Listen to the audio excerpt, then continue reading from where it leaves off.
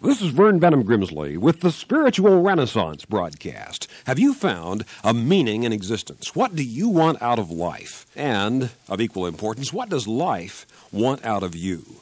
Recently, a man on the street pollster asked pedestrians in the city of San Francisco this question: what do you want out of life? One man answered, "I'm pretty happy the way things are. I'm married.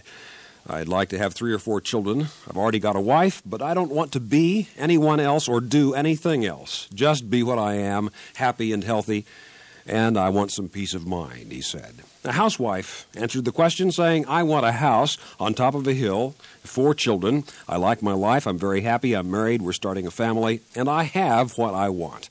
An auto mechanic replied, "I want to live to a ripe old age, lead a long, full, happy life. I want to enjoy life before I'm too old to enjoy it. I'd like a home and a family. My secret ambition is to travel." And a lab technician said, "I don't want a lot of material things, just to see the world I live in, but maybe someday to have an art collection, or at least get to see great art." Those were some of the things people said they wanted out of life. But what does life want out of people? For what purpose were you really born upon this earth? Why are you here? Where are you going? I once talked to a man who told me his job was so dull it was all he could do to keep from falling asleep. But as we talked, I had to wonder, was it really the job that was so dull, or was it perhaps this man? His attitude was so listless and lethargic, so unenthusiastic. If he were an astronaut, he'd doze off during a moon landing. 9 times out of 10, it really isn't life that's dull. It is we who are dull in our attitude that we take toward life. We live unaware of the astonishing possibilities around us, and even more importantly, we live unaware of the astonishing possibilities within us. Indwelling our minds is the living Spirit of God. Wrote the apostle, "Know you not that you are the temple of God, and the Spirit of God dwells within you?" To lead, to guide, to instruct, to inspire, it watches and waits within the mortal mind for the transformation of your life. Whomever you may be, you have an elementary choice in how you're going to live your life. You can either drift along with the tide or put in your paddle and row. Which will it be? The decision is yours. Makes all the difference in the world. If you choose God's way for you, life will take directions never found before.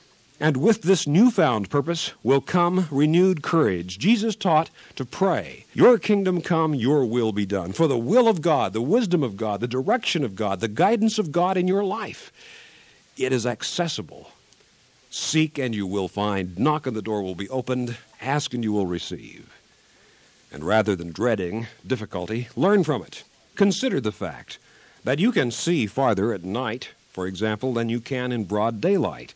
At night, realize you're able to perceive the stars, which are invisible during daytime, yet those stars are millions of miles more distant than anything visible on even the sunniest afternoon. So it is with trouble, problems, difficulties. In the dark midnight of human suffering, you glimpse glimmering insights and truths more lofty than ever you could see on sunny days. Hence, have no fear of affliction. Difficulties are but educational episodes.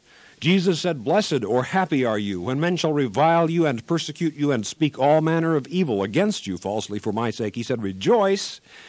Yes, rejoice even in the midst of persecution and suffering. He said, "Rejoice and be exceedingly glad, for great is your reward in heaven." As it is written, man proposes, but God disposes. And ultimately, the Most High's rule in the kingdoms of men. And if you give your life wholeheartedly, all you are, your time, your energy, your substance, your being to God, in consecrated commitment and say, "God, use me, all of me," God will use you.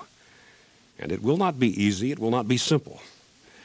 But it will be the greatest adventure, and you will be part of the building of the kingdom of God, of a new age, of a spiritual awakening upon this troubled planet. But it requires commitment, and for the greatest of undertakings, it requires complete commitment. The greatness of Jesus' teaching lies even more in his life than in his words. Jesus' thoughts were majestic, but Jesus' life was magnificent. Study the way Jesus loved people. That is how God loves people. The very affection which shone forth in the compassion of his eyes as he saw a beggar or someone who was lame or ill or afflicted mentally or spiritually. Such is the love God has for you. Such is the love with which God ministers spiritually to you. Study the way Jesus cared about people. Ponder Jesus' forgiving compassion. Such is the forgiveness, the mercy of God. Reflect upon Jesus' deep concerns. So God is concerned for every aspect of your life. Think of how Jesus called forth the best in people. So it is that God calls forth the best in you. Jesus' greatest sermon was his life itself. God can transform human lives even today as Jesus transformed human lives 2,000 years ago. For God reigns supreme. And if God will reign supreme in your life by your free will decision, if you will seek first the kingdom of God and his righteousness, all other things of importance will be added to you. No matter how God's will may seem to you at first, no matter how unattractive or wretched or uninviting it may appear to be, you may be certain of this, that once you actually get into it, into the vital and valiant doing of God's will every day of your life, you're going to discover that that's what's right for you. I mean, really right. Not just temporarily pleasing, but right. Even contrary to appearances, doing God's will is the only thing that will ever make you truly, authentically happy in your life. God's will sometimes looks to be dismal, but turns out to be a delight. There is joy in the finding and knowing of God and in the serving of God, loving God. Jesus said, "By this will all men know that you are my disciples, my followers, my learners, that you love one another." He said, "A new commandment I give you, that you love one another as I have loved you," with a fatherly, parental compassion. Jesus said God is spirit.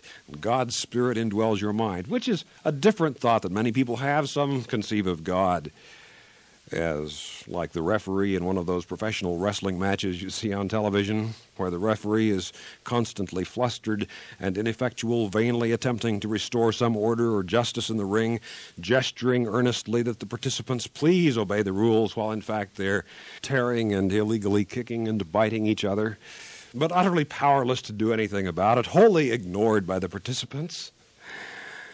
That's the way a professional wrestling referee has always struck me, and some people think God is sort of that way. He means well, but he really can't do anything, doesn't have the power, doesn't have the intelligence to figure out when something's going wrong. But Jesus taught God is omnipotent, all-powerful. God is omniscient, all-knowing. God is the author of all reality and can architect a new life for you if you will turn over your old life to God, your present life as you are and as you're living it. Give it all to God. Say, "Bless this mess, but it's yours. I consecrate it." Then trust God and have faith in God. Jesus didn't say man shall not live by bread.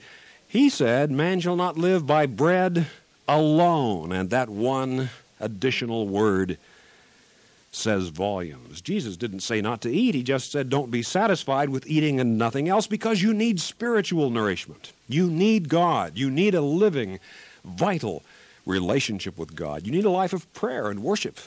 Every day, sharing your life with God, asking God's guidance and insight into the solving of your problems, the meeting of your difficulties, getting along with people, running your business, the home, the family, wherever you are, God's Spirit is there with you. And then to worship God every day, to praise God, to let your life spill over at the brim in gladness for God. For there's a satisfaction of soul and spirit in forgetting yourself entirely and losing yourself in the love of God, which until you experience it, if you've never experienced it, you'll not imagine what a joy, what a delight, what a transforming experience worship is. It's not something you're forced to do. The universe doesn't work that way. God doesn't make you pray, doesn't make you worship. Your Father will not force you to praise Him. It must be a free and joyful, spontaneous, overflowing of the soul. Have you ever been around somebody you just had the feeling really felt forced or obligated by the social circumstance to talk with you but wasn't enjoying it? God doesn't want some mock, hypocritical religiosity, some prayer which is a barter or a bargain. I'll praise you for 3 minutes, God, if you will fix the car or make the plumbing work better or some such thing as this, or put $1 million in the bank account. No, it's not trading. It must be from the bottom of your heart and from the top of your mind and your soul, loving God freely. You are free to stand before a beautiful sunset with your eyes shut, if you want to. You're free to sit at a symphony concert with your fingers in your ears.